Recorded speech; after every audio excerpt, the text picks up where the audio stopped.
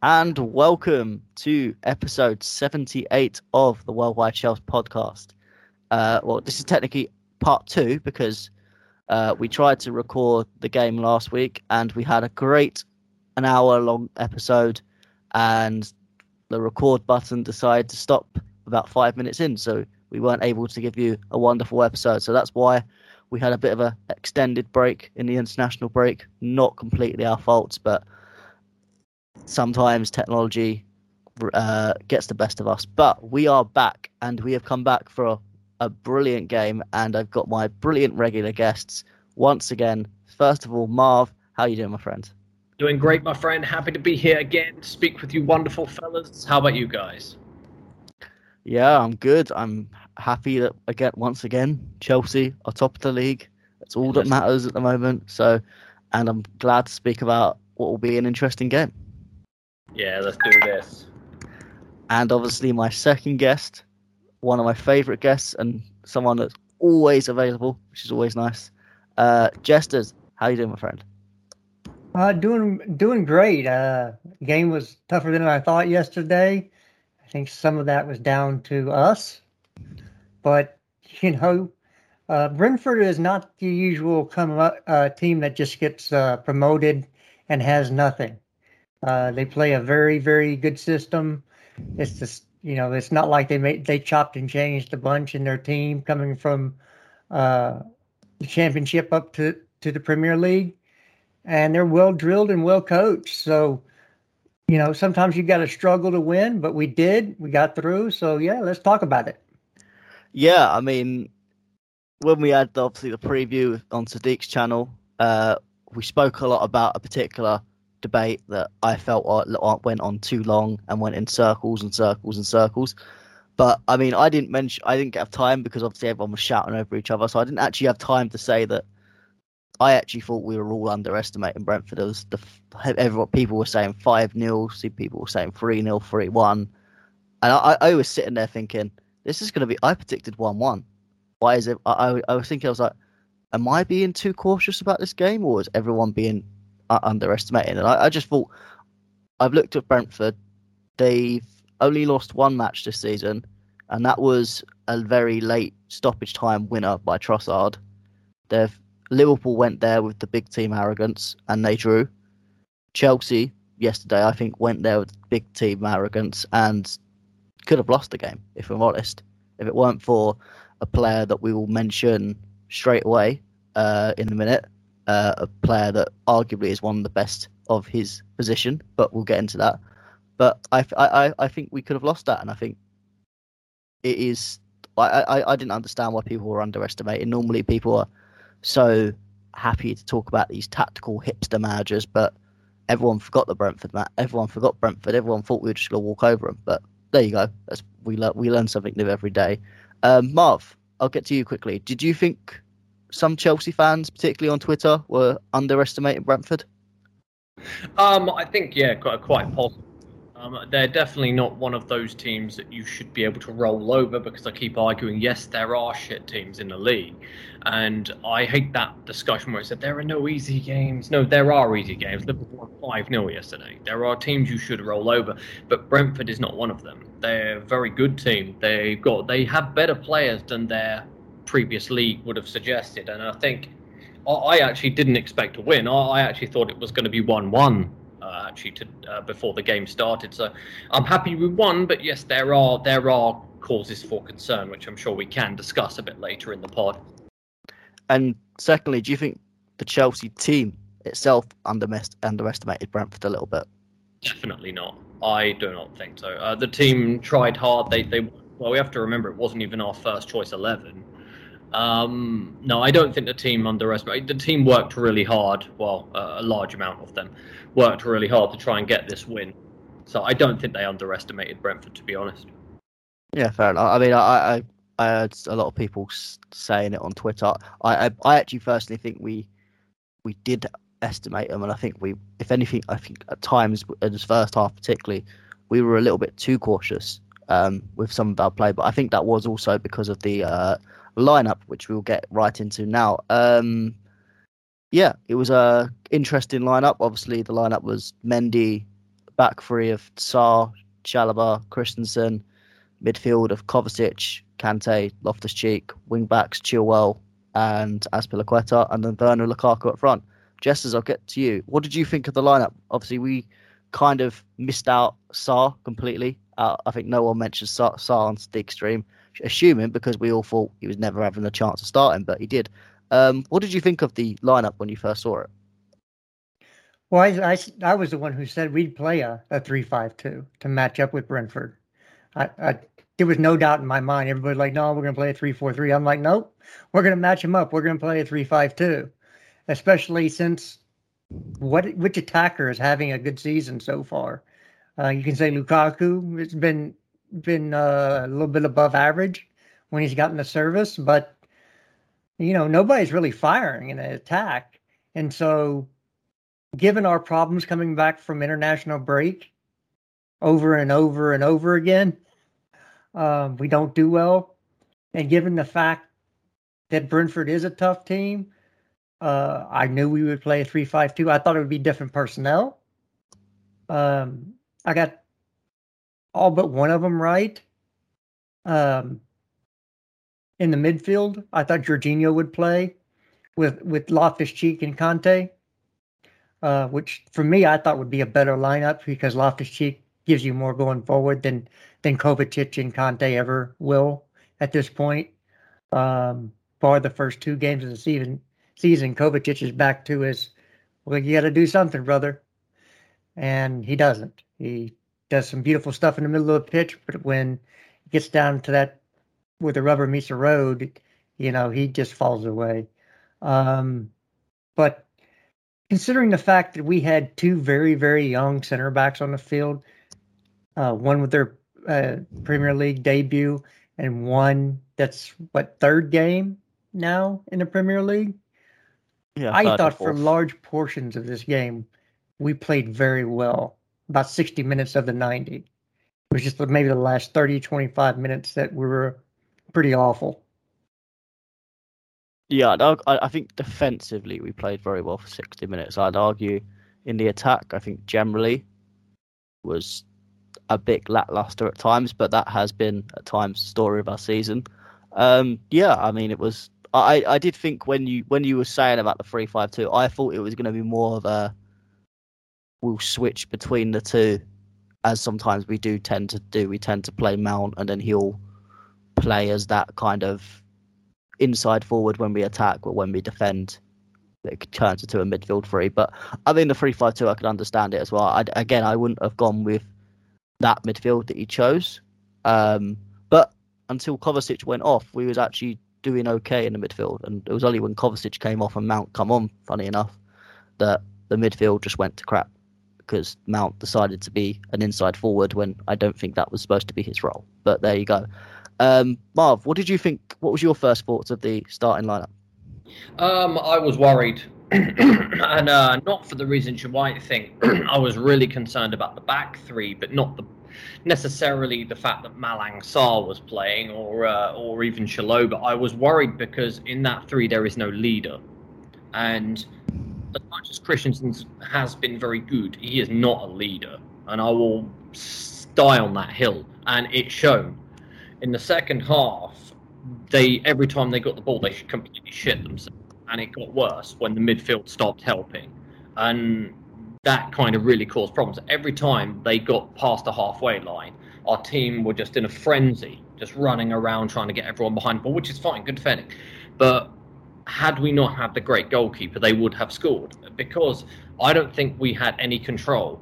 Without Thiago Silva and without Rudiger, this back four does not have leadership. The back three did not have leadership.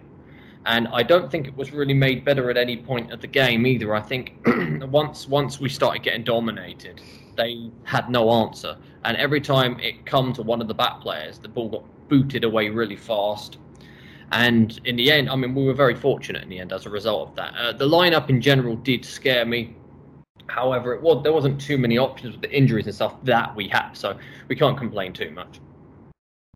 Yeah, I really agree with your point about Christensen. I kind of subtly mentioned that last night because I mentioned obviously with Chalobah. I think overall he had a decent game. especially at the end where he cleared the ball off the line. That was really vital.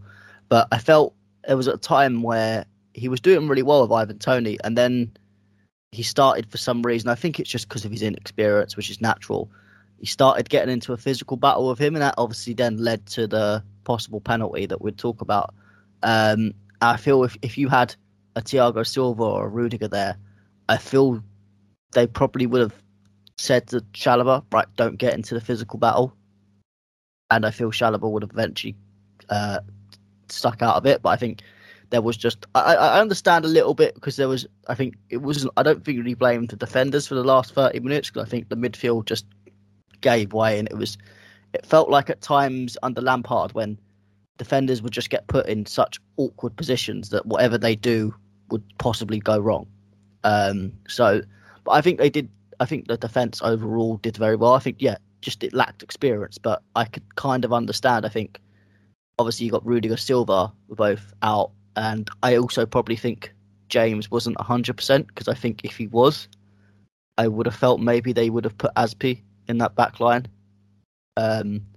just to try and get some sort of experience in there. But obviously I assume James wasn't 100% ready, and that's why I think he only come on the last bit. So yeah, I mean, the lineup for me, I thought Jorginho would play, and I still think from that, I mean, Kovacic and Aspi to a point, I think they were borrowing Harry Potter's cloak of invisibility, because they were just not there in that entire match. I mean, apart from the yellow card from Kovacic, which was probably the reason why he come off in the end, they didn't really do much. It was back again. Kovacic was back to his not doing enough, and this is where I'll come on to the next point. Obviously, Ruben Loftus-Cheek, out of all the midfielders, and I'd argue probably the attackers, bar probably Werner, probably created by far the most. I remember in the first couple minutes he made that drive into at the Brentford defenders. I think he went through one or two, and then his pass wasn't the best, but I mean, that was the story of Chelsea's attack in general. But my point is, obviously it is a couple of games. We don't want to get over ahead of ourselves. We need to see how he does over 10, 15, 20 games. But I feel like Ruben is becoming the player that we all want Kovacic to be. Justus, I'll start with you. Would you agree with that to some extent? Well, I always said if Ruben didn't get the Achilles injury, we would have never bought Kovacic. He would have been sent back and said, we don't need him. We've got Ruben. Ruben is by far a better midfielder than Mateo Kovacic, because he's got one thing: end product. Okay? If everybody doesn't remember, 18-19 Ruben Loftus-Cheek was an animal. And if we get 18-19 Ruben Loftus-Cheek back, our midfield's good.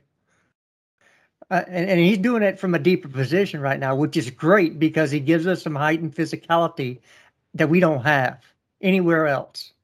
You could probably say Saul, but Saul is not as good on the ball as Ruben is. And I never thought, look, full disclosure, I thought Ruben was done, because I saw him last year and I did not see 18-19 Ruben. So whatever Thomas Tuchel is doing with these players, you can count Sarr into that. I think Monster said that he was giving them Sensu beans. Great Dragon Ball Z reference. He must have done something with Ruben, because Ruben's starting to look like 18-19 Ruben. And everybody should be worried if there are our opponents with that guy on the pitch, because he is so physical when he dribbles. You saw people bounce off to him. He almost knocked somebody out because they ran into him. He is what we need in that midfield as far as physicality that we desperately lack. And sometimes you say, Conte is physical, but he's not tall. He can't, sometimes you can play the ball right over their heads because they can't get up and get the ball. Ruben was sensational. By far the best midfielder on the pitch. And if I was Mason Mount, I'd start looking over my shoulder, because if we stick playing a midfield three, Ruben needs to be in there. there's no doubt in my mind that he's already stamped his place. I don't care if he wasn't supposed to be here. He's here now, and he's doing bits. You put somebody on like that on the pitch, and whether it's Jorginho suffering, Mount suffering, Kovacic, Conte, I don't care. I don't care what your name is, what you've done in the past, who's performing right now, and he's one person you can say is performing. So, yeah, all praise to Loftus-Cheek. I'm glad I was wrong about him, and I hope he gets better and adds some end products, some through balls, some nice passes, and maybe a shot or two from distance outside the box that will open up the defense. Yeah, definitely. I mean, with the whole Ruben thing, I kind of said that. I've said this for a while that I think he will give him the chance and he will get back to somewhat his best. Currently, I'm reveling in that, but let's hope it can carry on. Marv, would you agree with that the possible statement of Ruben possibly being what we thought Kovacic would be?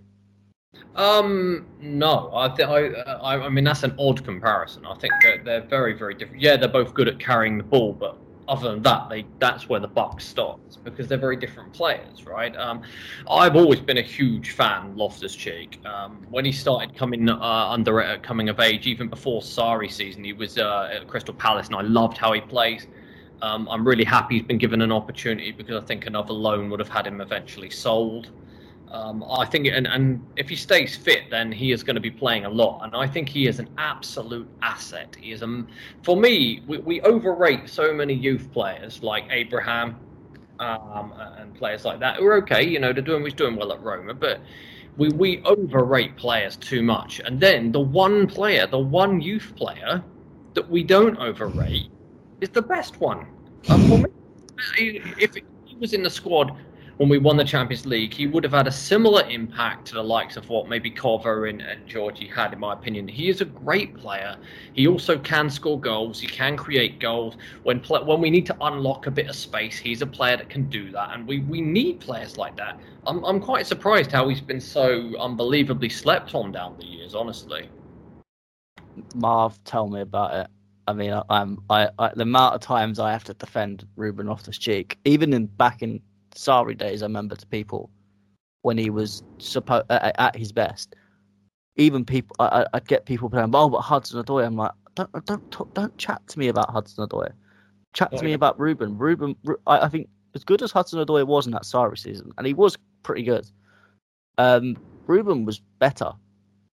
Ruben was a much better player, and he was a big catalyst to why we went on to win the Europa League. It was a key component in winning games. I think he got us through one of the ties in the end. But yeah, I agree. He's so overslept. I get the injury that people kind of overslept on him in that aspect, but generally, it's been the one player I've never seen people very much rate.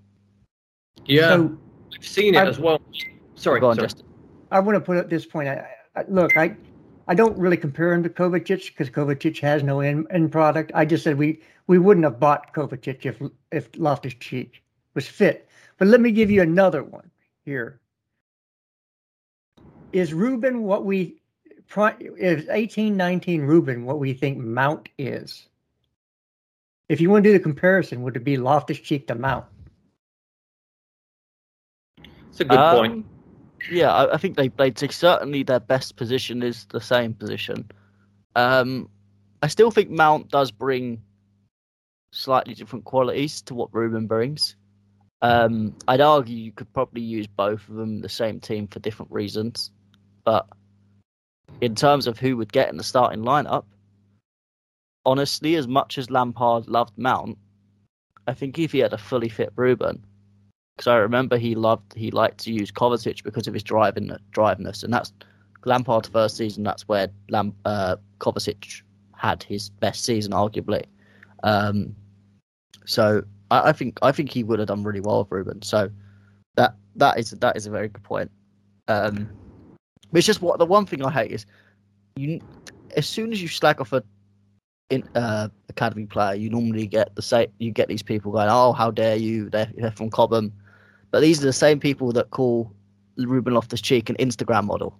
And it's like, I don't understand it. He's literally the best of the bunch. Really? Yeah, I know about the slagging off academy products. Yeah, I get a bit of that. So Just a little bit. Just a little just a bit. little bit. But anyway, we'll get into some of the rest of the match. And we'll talk about who I assume is everyone's man of the match. And the guy that really did save all 3 points. Edouard Mendy. Marv, just tell me, what did you think of Edouard Mendy's performance?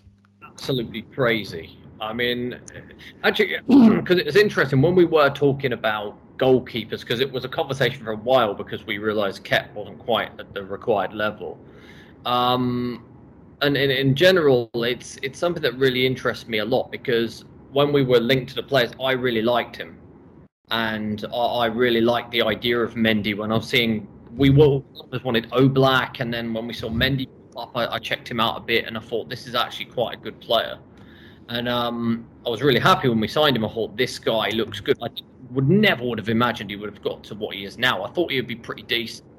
But, when you analyse the goals they concede, and only one was a mistake by him, I thought, okay, this is a good keeper.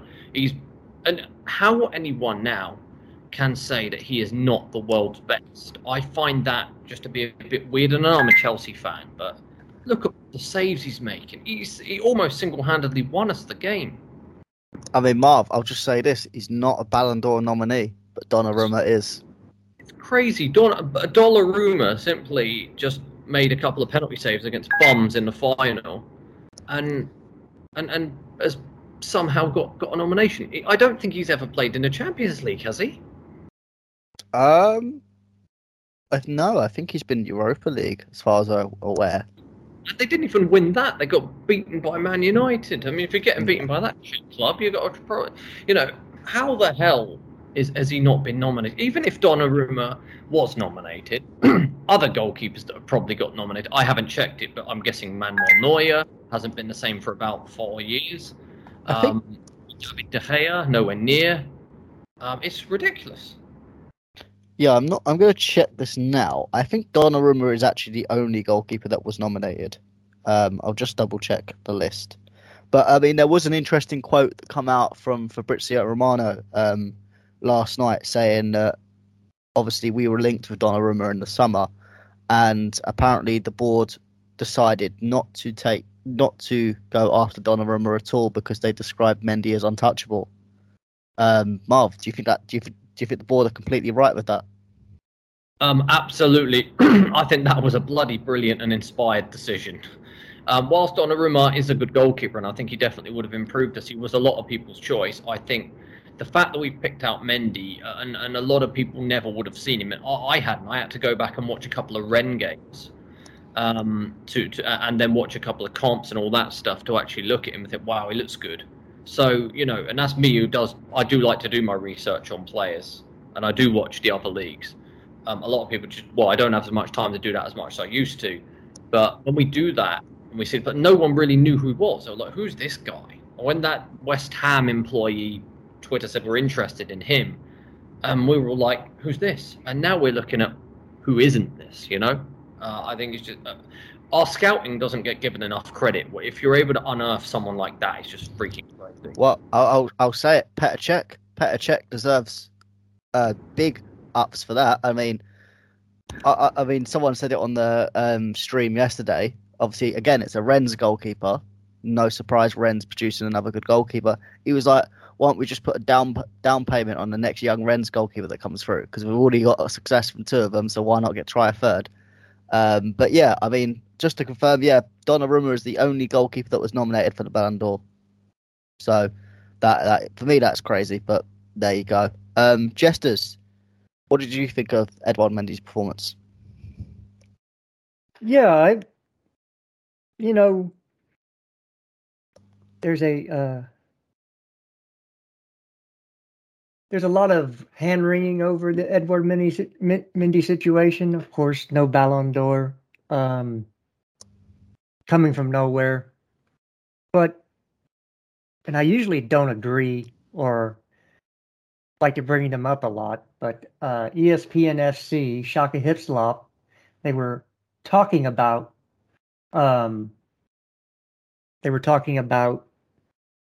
this very subject, and he said and Shaka Hislop, of course, was a goalkeeper in the Premier League, said on saving this, just pure saving shots, Edouard Mendy is the best in the world right now. And the only reason you can have an argument for Alisson or Ederson is their ball playing ability is better at this point. Their passing out of the back is better than Mendy's. But I would rather have the best goalkeeper at saving shots than playing the ball out of the back, because first and foremost, their job is to save shots, right? They're not there to be a midfielder. They're not there to be a creative midfielder. It's nice, it's a bonus, but it's not the first attribute I want my keeper to have. And I think probably those two are a little bit better at saving penalties than Mendy is. But from open play or set piece, other than penalties, Mendy is fantastic. He's been fantastic. And yesterday he stood on his head. I mean, he even took a shot to the face. So, in hockey, they say the goalkeeper's standing on their head when you can't put something past them. Edouard Mendy was not getting scored on yesterday. They could have played until midnight last night, and he still would have had a clean sheet. It's just one of those games. He was like, they're not scoring. And that's great. That's awesome. And that is something that you have in your locker, and it's something that you can depend on. You don't want to depend on it that much because he's human just like everybody else. He will make his mistakes. But it's great for this past game to have somebody who is just not going to let anything in. So I'm not worried about the individual awards. Ballon d'Or is a fake award anyway. It's a popularity contest. I'm not too bothered about it. I would rather have Champions League, Super League in my trophy cabinet than Ballon d'Or. Edouard Mendy has those other two trophies. And probably Club World Cup and maybe Premier League this year and another Champions League. So, yeah, not too worried about it. The best thing is he's loved by our fans. I'm guessing, except for those few out there that have a problem with where he's from. We won't discuss that, but I'm sure there's still those out there. But everybody else is 100% Edouard Mendy. Yeah, definitely. You get the occasional Kepa stan as well. Don't forget. Sadiq is not here. No, I don't think. I don't mean Sadiq. Sadiq loves. Sadiq just stands shit at the moment, doesn't he? We made that joke yesterday. We were like, he's doing Barkley, he's done Alonso, he's done Emerson, he's done Kepa. So we were like, maybe next he's going to go for Danny Drinkwater's revival on his loan spell. Yeah, Marcos Alonso was brilliant yesterday at left wing back, wasn't he? Oh, wait a minute. He did. Sorry, Sadiq. I had to get that one in. Oh, he'll be listening to this and he'll be fuming, but it's brilliant. It's all love. It's all love. Yeah, but Mendy for me. Smash the like, subscribe. Oh God, here we go. Marv impressions again. Make it or chill. Which one you want, guys? I'm trying to get information for you. Haaland. Oh God, don't mention Haaland. Don't mention Haaland. I love Sadiq. He's my boy. Love you, Sadiq. Anyway, I mean, I think Mendy personally, there's no debate now. People keep coming to me chatting about Alisson, chatting about Ederson. They're not in the same league, at least in terms of shot stopping. Yeah, they can play a fancy pass every now and then, and maybe Mendy's not so beautifully talented in terms of the way you look at his passes, but Mendy is one of, if not the best goalkeeper in the world, and no one can come to me and say otherwise. Some of that's like the save yesterday. It was the overhead kick, which, by the way, that was a fantastic overhead kick. It weren't one of the ones where they've just hit the shin. It's got no power. That was the exact pinpoint perfect overhead kick, and the way he's just tipped it onto the bar. I mean, the photos just speak for itself. Even the one where he just got hit in the face. I love that. Like that is like old school goalkeeping. Just no matter what it hits, if it hits you, it hits you. And yeah, Mendy, what a goalkeeper, what a bargain, what a signing. It's probably one of the best bargains Chelsea have had, and Chelsea have had a lot of good bargains, but that is definitely one of them. Now to go on. Just to point this out, just because I know she's watching and she's recovering from heart surgery, Miss Molina, he costs less than Aaron Ramsdale. I just want to throw that out there. Oh, God. Oh, don't let me. That's Melina. We are sorry. Jesters. Get well. Yeah, Hopefully. get well soon, Melina. Hope you recover from your surgery soon. We're all thinking of you. So go into what will be a bit of a negative, and that was generally throughout the game the attack. For me, I felt we were just it was a game where Lukaku was starved of most kind of service. He got a couple of chances where maybe he probably didn't take them as best as we want, and he was offside for a couple. But for me, again, he didn't get enough. It was the way I could describe it. He was like Oliver saying, "Please, sir, can I have some more?" But he wasn't getting any more. And the midfield just seemed again out of ideas. I mean, Werner was doing okay with his decoy runs and trying to create space, but again, apart from Ruben's occasional run and pass, we just seem to lack that killer pass. Marv, what do you think is up with our attack? I mean, people have said it's due to the formation, but I'd argue no matter if the formation change does not give you a killer pass. So, No, what do you think is up with this attack at the moment? Well, I mean, my opinion is obviously not popular because it comes in the list of the untouchable criticism players that you cannot criticize or you just get insulted. So what's the common denominator? Last season we were second. Juventus just scored. Last season we were second in chance creation. We had the highest chance creation, and the XG we underperformed it. So now we are actually starting to lose games on XG, which, is fine now, and we all celebrate, that's what wins titles and all that crap. However, that is not going to last forever. We're not going to be able to Atletico Madrid this thing. And, I mean, if you look even in the game against Brentford, our XG in the whole game was ridiculous. It was, In the second half, we created 0.02 expected goals against Brentford. In the whole game, we were 1.88 for Brentford and 0.28 for Chelsea. That is very bad, and that luck isn't always going to follow us, not for the whole season. Now, the problem with that is the issue is, in my opinion, is personnel. And if you're looking how we did it last season, Havertz and Werner, they always move. Lukaku does not move. He does not counter press. He holds it up and lays it off, and that's it. And I think because of that, we're playing worse. We're not creating as much as we did previously. With Havertz and Werner, they always move. Now, Werner misses those chances, but he gets himself in a position to have said chances that should result in goals. We're not getting that from our striker at the moment, and people will make excuses we're not creating chances from. I've never bought into that, and I never will. You have to be 90-something million, you have to be able to do something well yourself. And for me, this is the core reason why we're creating less, because the system is the same.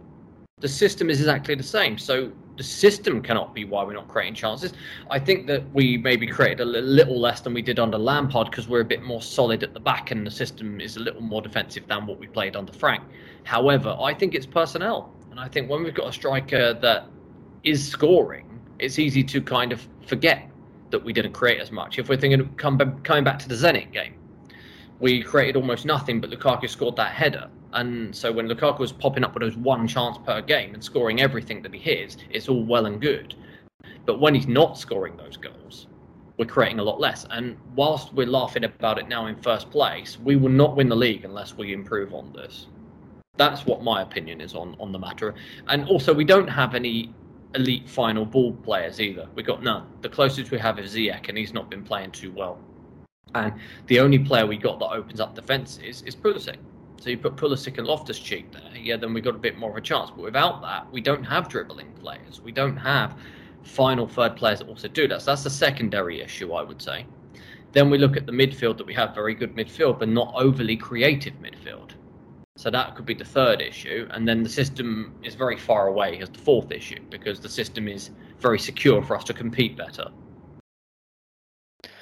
Yeah, I mean, see, I do agree with the Lukaku thing to an extent. I do also think, like, 'cause I did spend some time just to watch specifically Lukaku, what he's doing. Is he making runs? Is he looking to do stuff? And there were so many times where he was on the edge of the last defender, and he'd go to make the run, and then have to come back because someone's Havertz or Werner, anyone, even Loftus-Cheek to an extent, would just not see the pass. And I was just looking, I was like, if you feed it to him and he turns and goes on to score, then you kept going side to side, backwards, side to side, goal kick, and then restart again.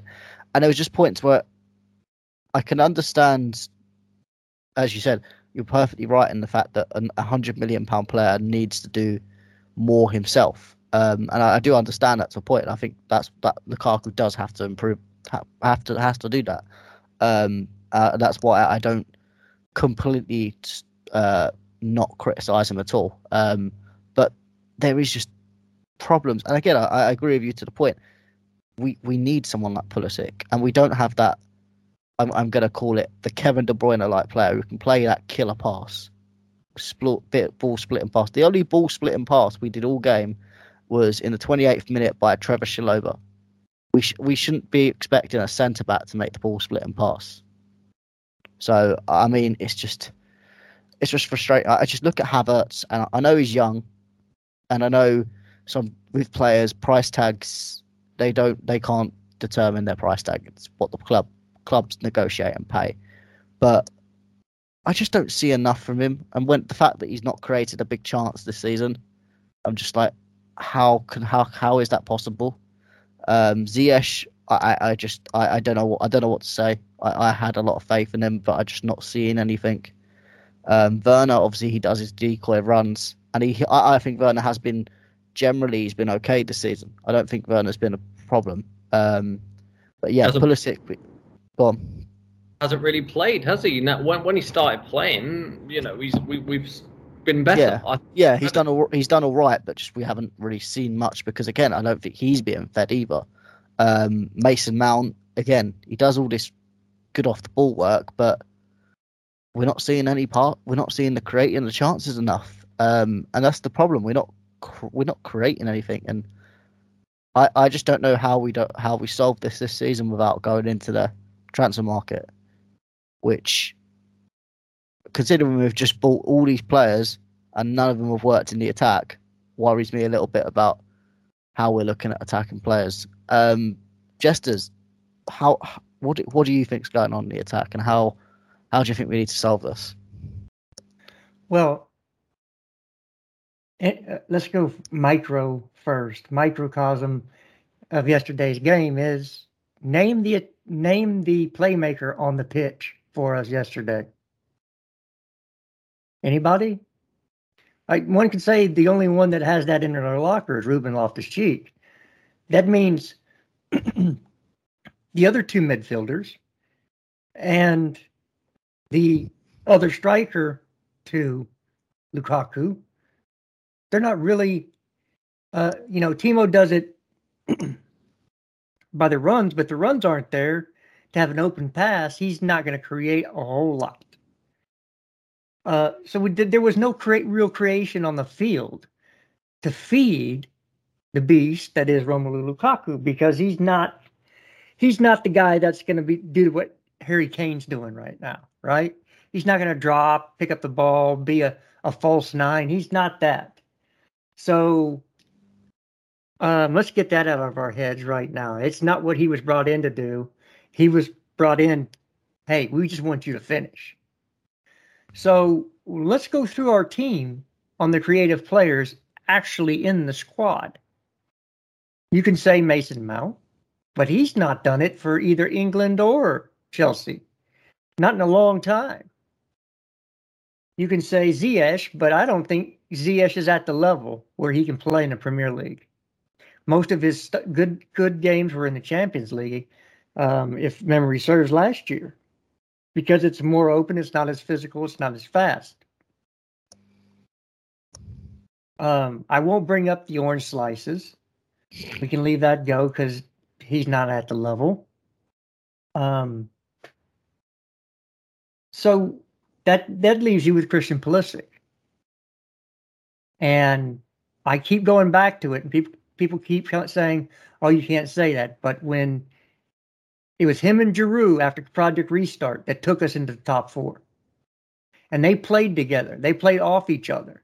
You saw it when Batshuayi played. He played Batshuayi in. So you actually have film of him doing that with a striker, and he's the only one I can see that, number one, can break a defense down by himself. Go check the Liverpool tape if you think that Mo Salah is the only one that could do that at Anfield. Sorry, he went through 4 world-class defenders. So I think, and I'm going to keep on this train until 1, he doesn't do it, or 2, he's no longer the team. We have to have a fit Christian Pulisic to win the title. Because him and Romelu Lukaku, whether he plays on the right or the left of Rom, I don't care. He will play the ball into him because he knows how to play off a striker like Lukaku. Yeah. The other point I want to make is, why was Rom on the left and Timo on the right? Rom is better off the right-hand side and Timo is better off the left-hand side. I'm thinking maybe they thought that Chilwell would connect up with Romelu Lukaku, but Rom needs to be on the right-hand side if you're playing a 2-striker formation. Werner should be on the left-hand side because Rom prefers to come in on his left foot. He's not as good off the left. So I think that was a wrong setup there. But until we get the American back, and I get killed on this every time I say it, this team is not going to click going forward. Not Mason Mount's not going to do it. Timo Werner's not going to do it. I don't think Havertz is that player. I think you want Havertz around the box because he can play those short passes kind of like Christian does, but he doesn't do it from a long distance. You don't see a lot of through balls from Kai Havertz. I haven't seen a lot of compilations of him playing beautiful through balls. Not to say he can't do it, but I almost think of him as a 9 in this formation more than as a 10 or a winger, unless we were playing a 4-3-3 or something like that, where you had he'd get much more space to work in. And I don't want to talk about Ziyech because he had a headache and couldn't play. Oh, sorry. God. That I'm done. Me. Yeah, I'm done. Seriously. And I made this joke, and Marv hasn't heard it. So, and Marv is married. I believe Marv is married. Not yet, but almost. But have you ever heard "Not tonight, honey, I have a headache"? Oh God, no, not yet, my friend. Well, you will. You will. I'm too conscious of that, you know. And so that was my thought when I heard Hakim Ziyech was out because of a headache. It's not today, Thomas. I have a headache. Oh, that I can guarantee any viewer that is under the age of 20, that joke has gone right over their head. But anyone over the age of 25 definitely is laughing right now. So I'll let the more mature fans of this podcast laugh at that joke, and then the young people, I just suggest looking it up because there's no point of explaining it. It's not good to explain a joke, but you all laugh when you hear it. But yeah, I mean, the only argument I'm going to try and make for Ziyech, and this is just coming from a medical background, because I was bewildered. Like, is there a shortage of paracetamol in the UK now? Don't have a pill to pop just to cure a headache? But I was thinking, because he's had this shoulder problem and he's wearing obviously this brace, and it's very common that if there's a problem in the shoulder, usually it causes a strain in the neck, and from the neck you can get headaches, which again is not really curable by just taking a paracetamol. So that is my only possible physical idea, and that is just me thinking very outside the box just to try and even understand why Ziyech is out with a headache. But I don't even know. I mean, if he can't play with a headache, and unless it's some serious headache, I'm sorry, you just need to go back. You just need to go to Europe and play some football elsewhere, because we've had players that go on with half a leg and they still carry on. If you can't play with a headache, I'm sorry, that's not you're not. It sounds harsh, but you're not Chelsea ready. But I will make. I do really agree with the point of Pulisic, and I have got an article which hopefully should be coming out. Well, on the day by the time this comes out, on basically his injury crisis, how all the injuries he's had. Is he actually injury prone? And are the stats of he's only played 40% of the possible minutes he could have had at Chelsea, is that over the top? Which I will just say the short answer now, yes, but you guys can read why tomorrow. So hopefully you guys enjoy that. But yeah, Pulisic is so important to this team. I honestly get confused with what Havertz does, and I do agree with you, Jess, a little bit. I do think I don't really see him now as a winger. I see him more as a backup to Rom or a backup to Werner, because I don't, outside that number 9 and even the false 9 last season, I haven't seen a good game from him, and that worries me because I don't think he wants to play backup. So we'll see how that goes. And then Ziyech, Callum, both of them, and Mount as well. They're just all not good enough in creativity at the moment. And Ziyech was brought in to do that. That's the part I get very annoyed with Ziyech. Because Mount has his other things that he does that people argue is a positive. That's fair enough. But you still need to create. But Ziyech, you were brought in to do that job. You're the guy that we paid 35 million to do this exact job, and it's not being done. So, yeah, I do think we need to get... Either we get another sort of player like Pulisic and play that style of football, which there isn't many. There's a couple of players you could pick out, or you go and look for this creative player. I know people have given the idea of possibly looking at this Bernardo Silva situation, which I wouldn't be completely against, and seeing if there's a possible deal to be done there, but. It's just frustrating. I feel if we can't get Pulisic fit, I do worry about at the end of the day get into. I know people give the idea, goals win you games, but defense wins you titles. But I feel like this league could go down to goal difference, and if we lose on goal difference, I'm going to be fuming, because that's not a way you lose a title.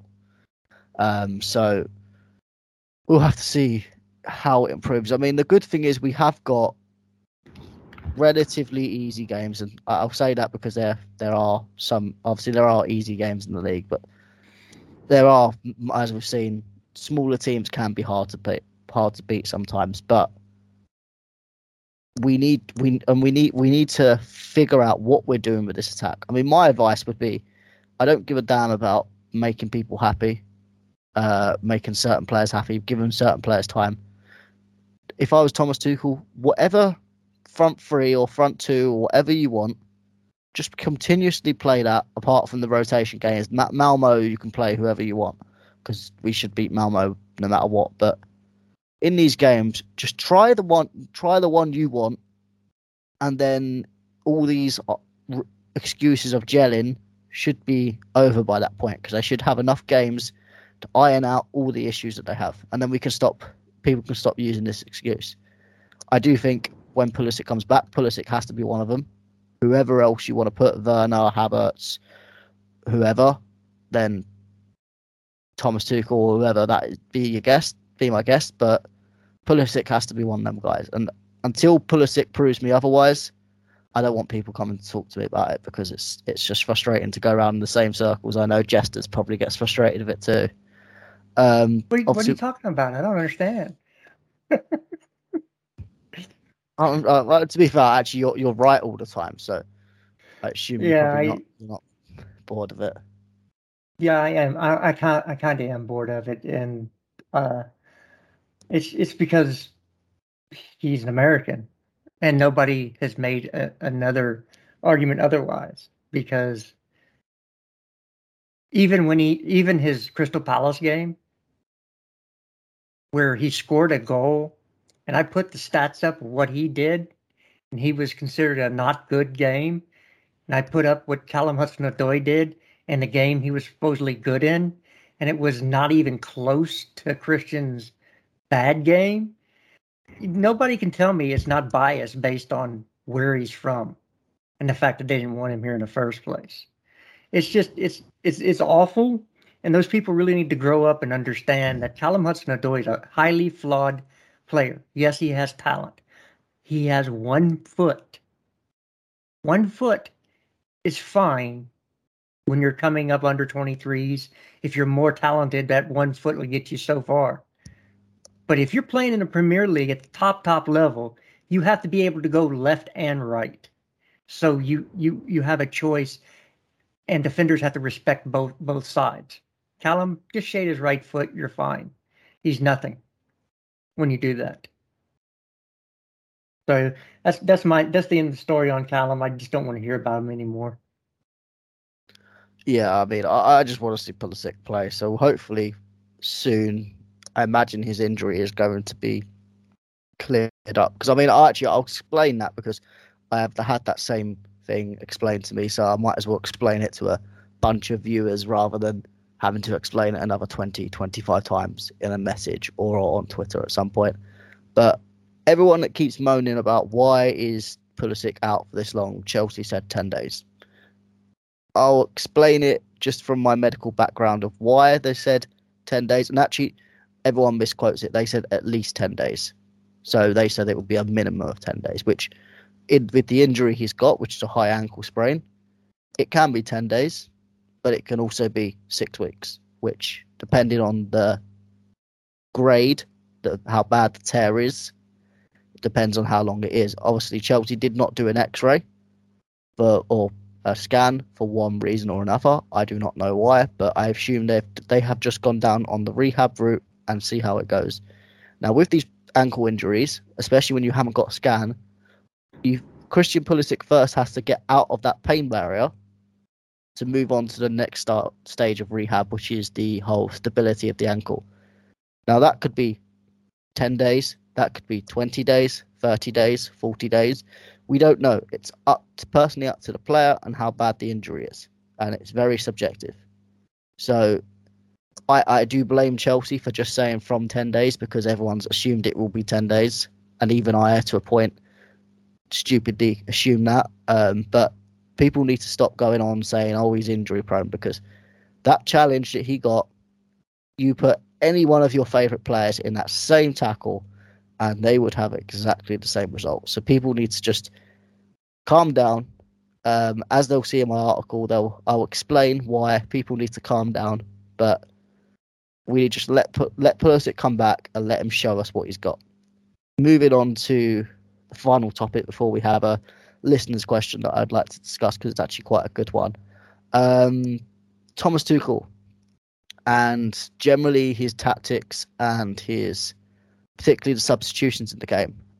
Jesters, what did you think of his tactics? Did you think he got on right, and generally the substitutions as well in particular, or did you think Thomas Tuchel just got it wrong in that game in terms of trying to manage the game towards the end?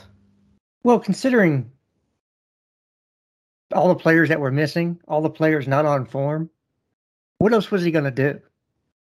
I expected him to play a 3-5-2. We played a 3-5-2.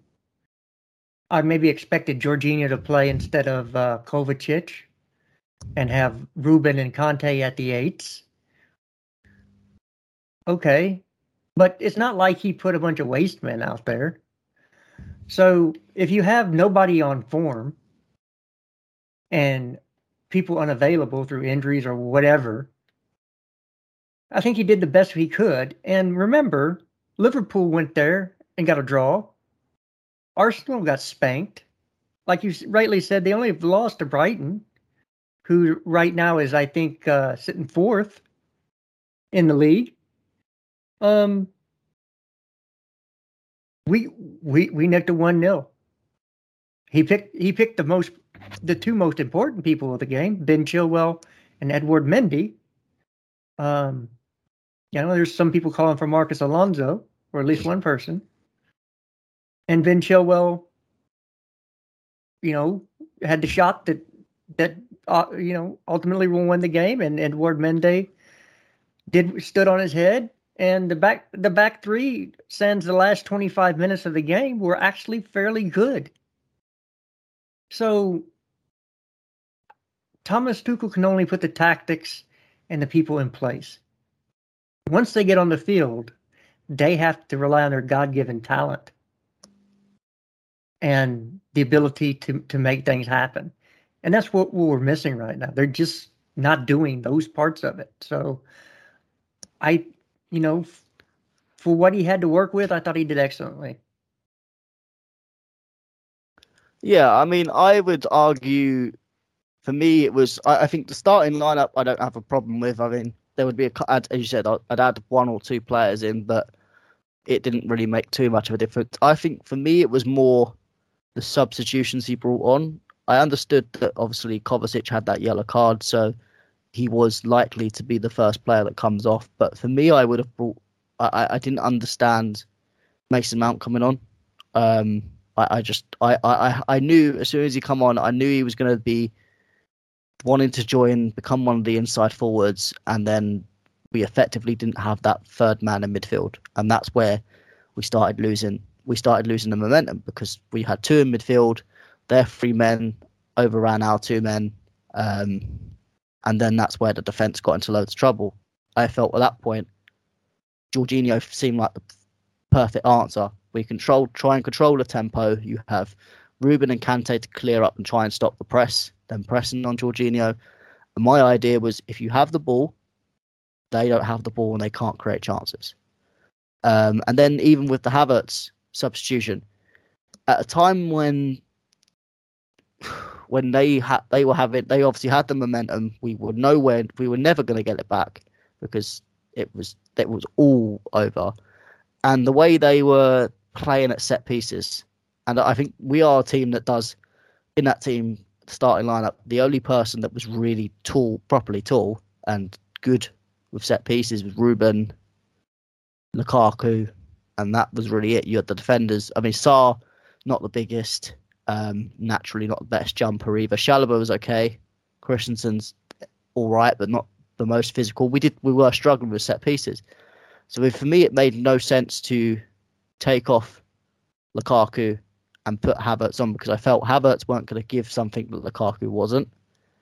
And it just, again, I know Havertz is fairly tall himself, but it just took that height, again, away from trying to defend them set pieces, which I thought at that point, we're not looking to score another goal, we're looking to defend the lead.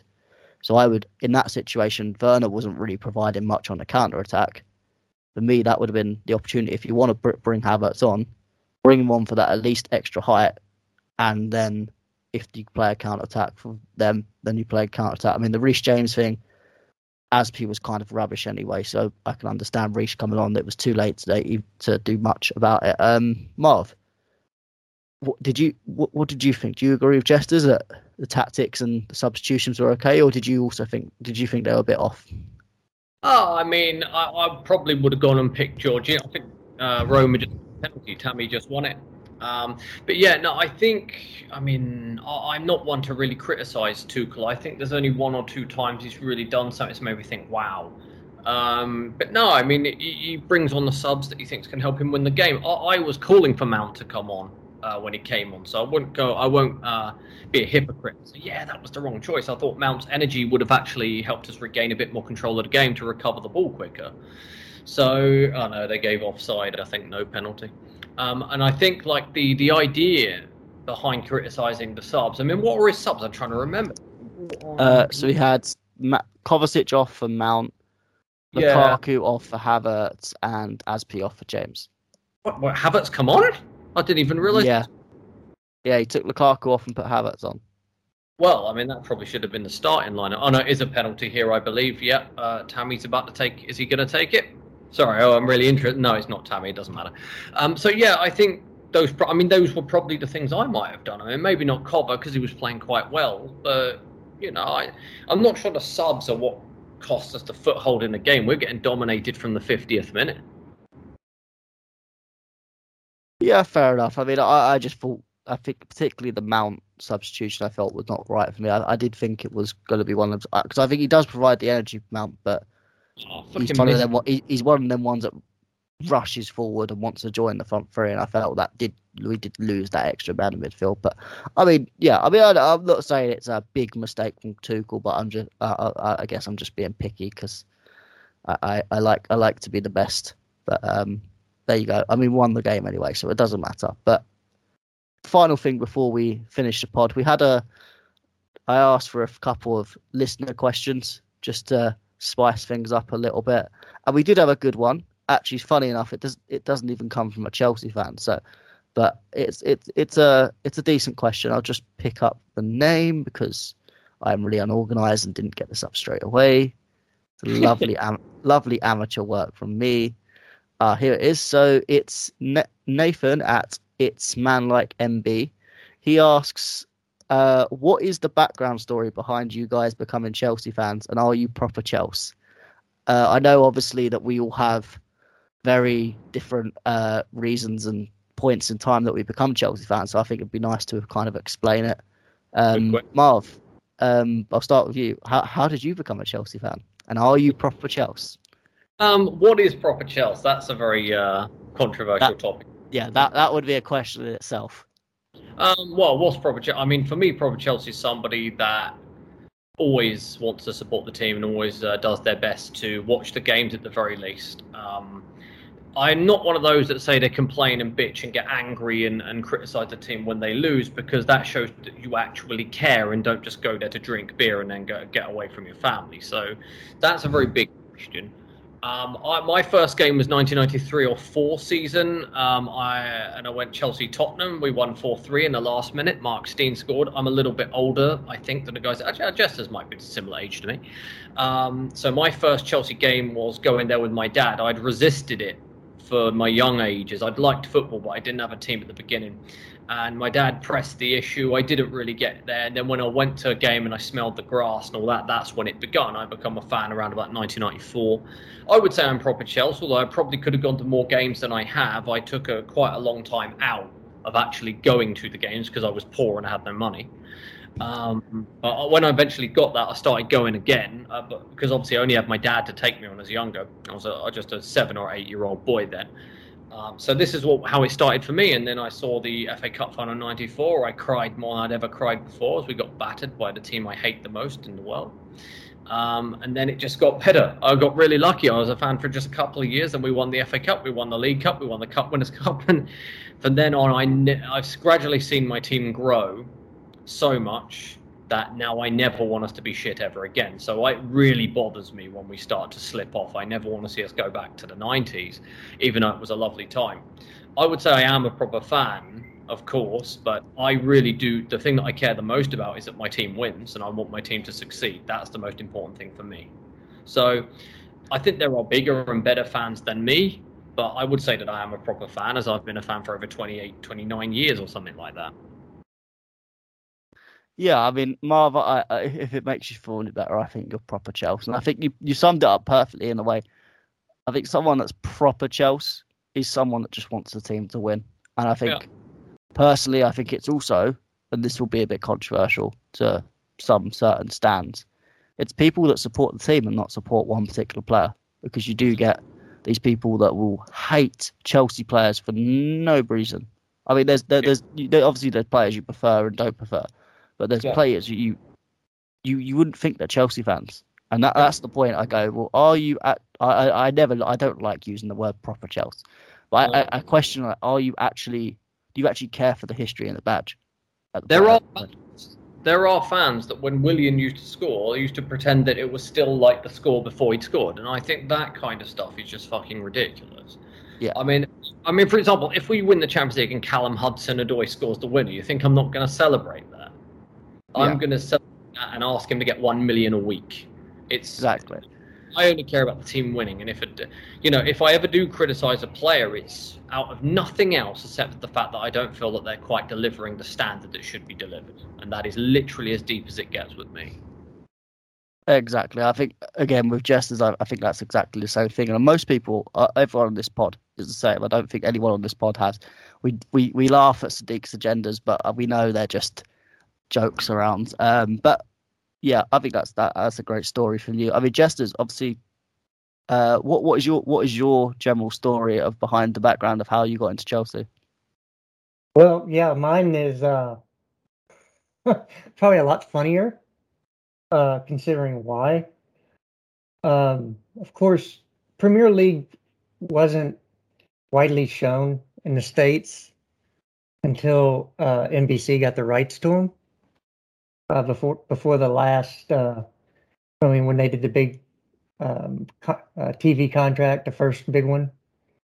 I can't remember when that was. But of course, you have to be home to be able to watch these matches. And there was a period of time in my life I was not at home a lot. So when I started getting weekends off, I sat down and, of course, at that time, in the States we call it soccer. So I was already watching Dortmund, because how I picked my teams was, is there any Americans playing that I can get behind? Because I didn't have an association with a team. And of course, Christian Pulisic was at Dortmund. So I watched some Bundesliga games with Dortmund, and that's when they had Dembele and Aubameyang. And they were quite pleasing to watch. I mean, attacking football-wise, they were brilliant. And then, of course, NBCSN, who broadcasts the game over here, I finally said, "Oh, well, it's Premier League. This is English football. It's supposed to be the best in the world." And so again, I started looking for, who has an American on their team that I can support. And funnily enough, Matt Miazga had got some run out. Oh my god! I was thinking, I was like, there was no American at most points, and then I remembered Matt Miazga. Oh god! Yeah, and I think everyone was waiting for you to say Christian Pulisic, but no, yeah, Matt Miazga. Matt Miazga. I want to say it was 15-16. Wow. And I was like, okay, well, let's get them a watch. And I just started watching them play. And of course, Eden Hazard was there, and Diego Costa. And I just started to enjoy watching them play, the way they played, because they had, some very tough personality. Diego Costa he didn't put up with anything. And I come from old school sports where you don't flop around on the ground. Eden Hazard, of course, was beautiful to watch him play.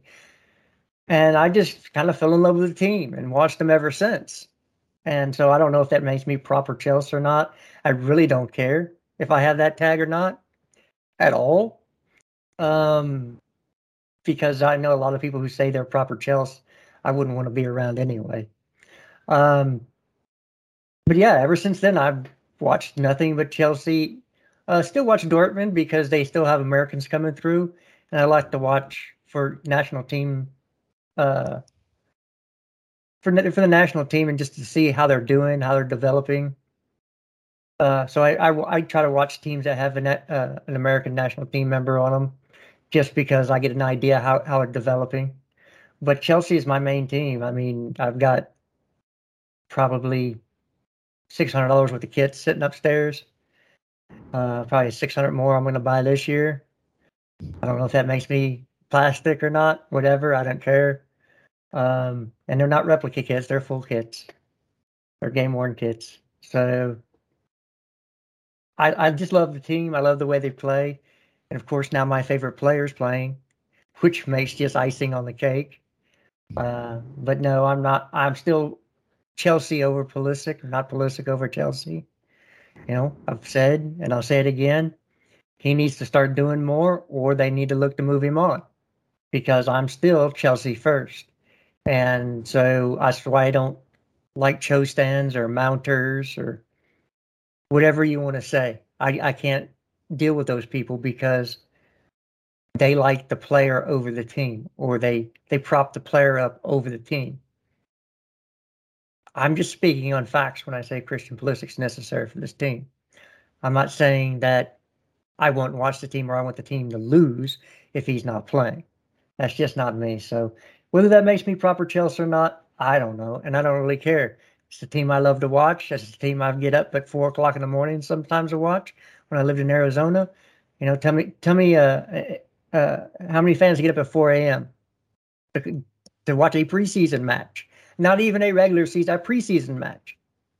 So I don't know. I enjoy it. And this is the team that I talk the most about. How many streams do I go on? 4 or 5 sometimes, plus podcasts. So maybe that makes me proper Chelsea. I don't know. Yeah, just I mean, I have the utmost respect for a lot of international fans like you. I mean, when I was younger, obviously, you know, it's typical arrogant youthness. I'd always think like this is me at like 12. But I wouldn't think about what the international fans go through. It's like it's just watching TV.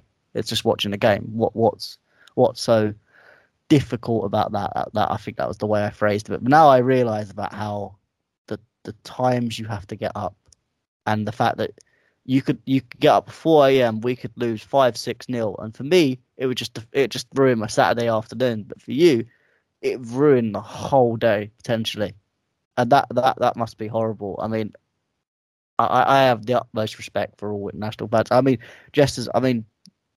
obviously with international fans, it's nice to hear your experiences of how you became Chelsea fan, and it is brilliant that the reason you become a Chelsea fan was because Matt Miazga was at Chelsea. So I mean, I didn't think there was a positive of Matt Miazga being a Chelsea player, but I think I've just found it because it's brought you to the club. So credit to Matt Miazga. Thank you for that. Thank you for your service at Chelsea. Right. But yeah, I mean, again, I don't like the term proper Chelsea, but in terms of what I think is proper Chelsea, yes, you are proper Chelsea jesters. Thank you, sir. No worries. I mean, now it's left to me, and I've got kind of I wouldn't say an interesting story, but I've got a story, and it's one where I can tell there's going to be always one that goes, "Oh, plastic fan, glory hunter," or whatever. But anyway, so I come from a family that all my family, they support relatively different teams. I mean, you got my mum's side of the family that are generally Chelsea fans, and a couple of Everton fans, which is just weird, but there you go. And then my dad's side of the family, my granddad never really watched football. He kind of at one point went through a stint of going to Tottenham because that's where his work was. And generally towards the end of his life, he went with my dad to Ipswich. But I came in and my dad was like, "I'm not gonna force you to support Ipswich." Obviously, he said he knew that I had the choice between Chelsea and Ipswich. He was like, "I'm not gonna force you." I went to a couple of Ipswich games when I was obviously not able to remember actual footballing experiences. There is a picture of me, 2 years old, in the arms of the Ipswich mascot.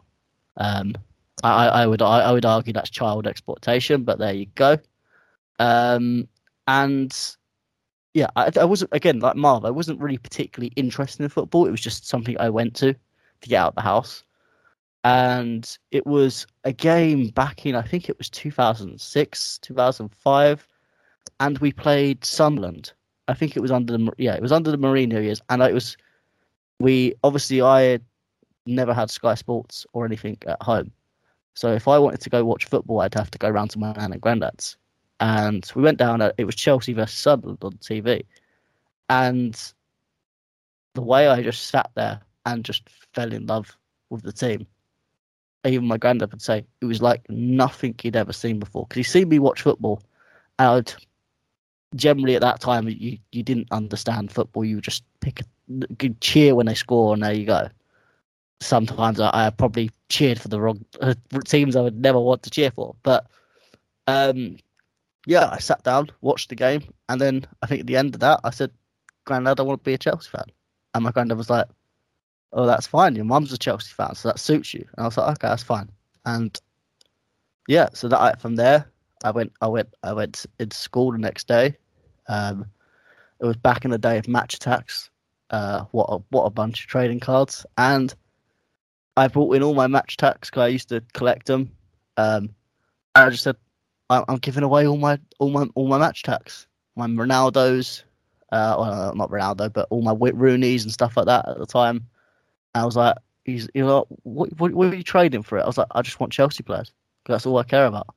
And then I went and got the kits. It took me time to get to games because obviously my dad would generally always go watch Ipswich, so he took me to a couple of League Cup games occasionally, but didn't get to go to much. I actually managed to go to.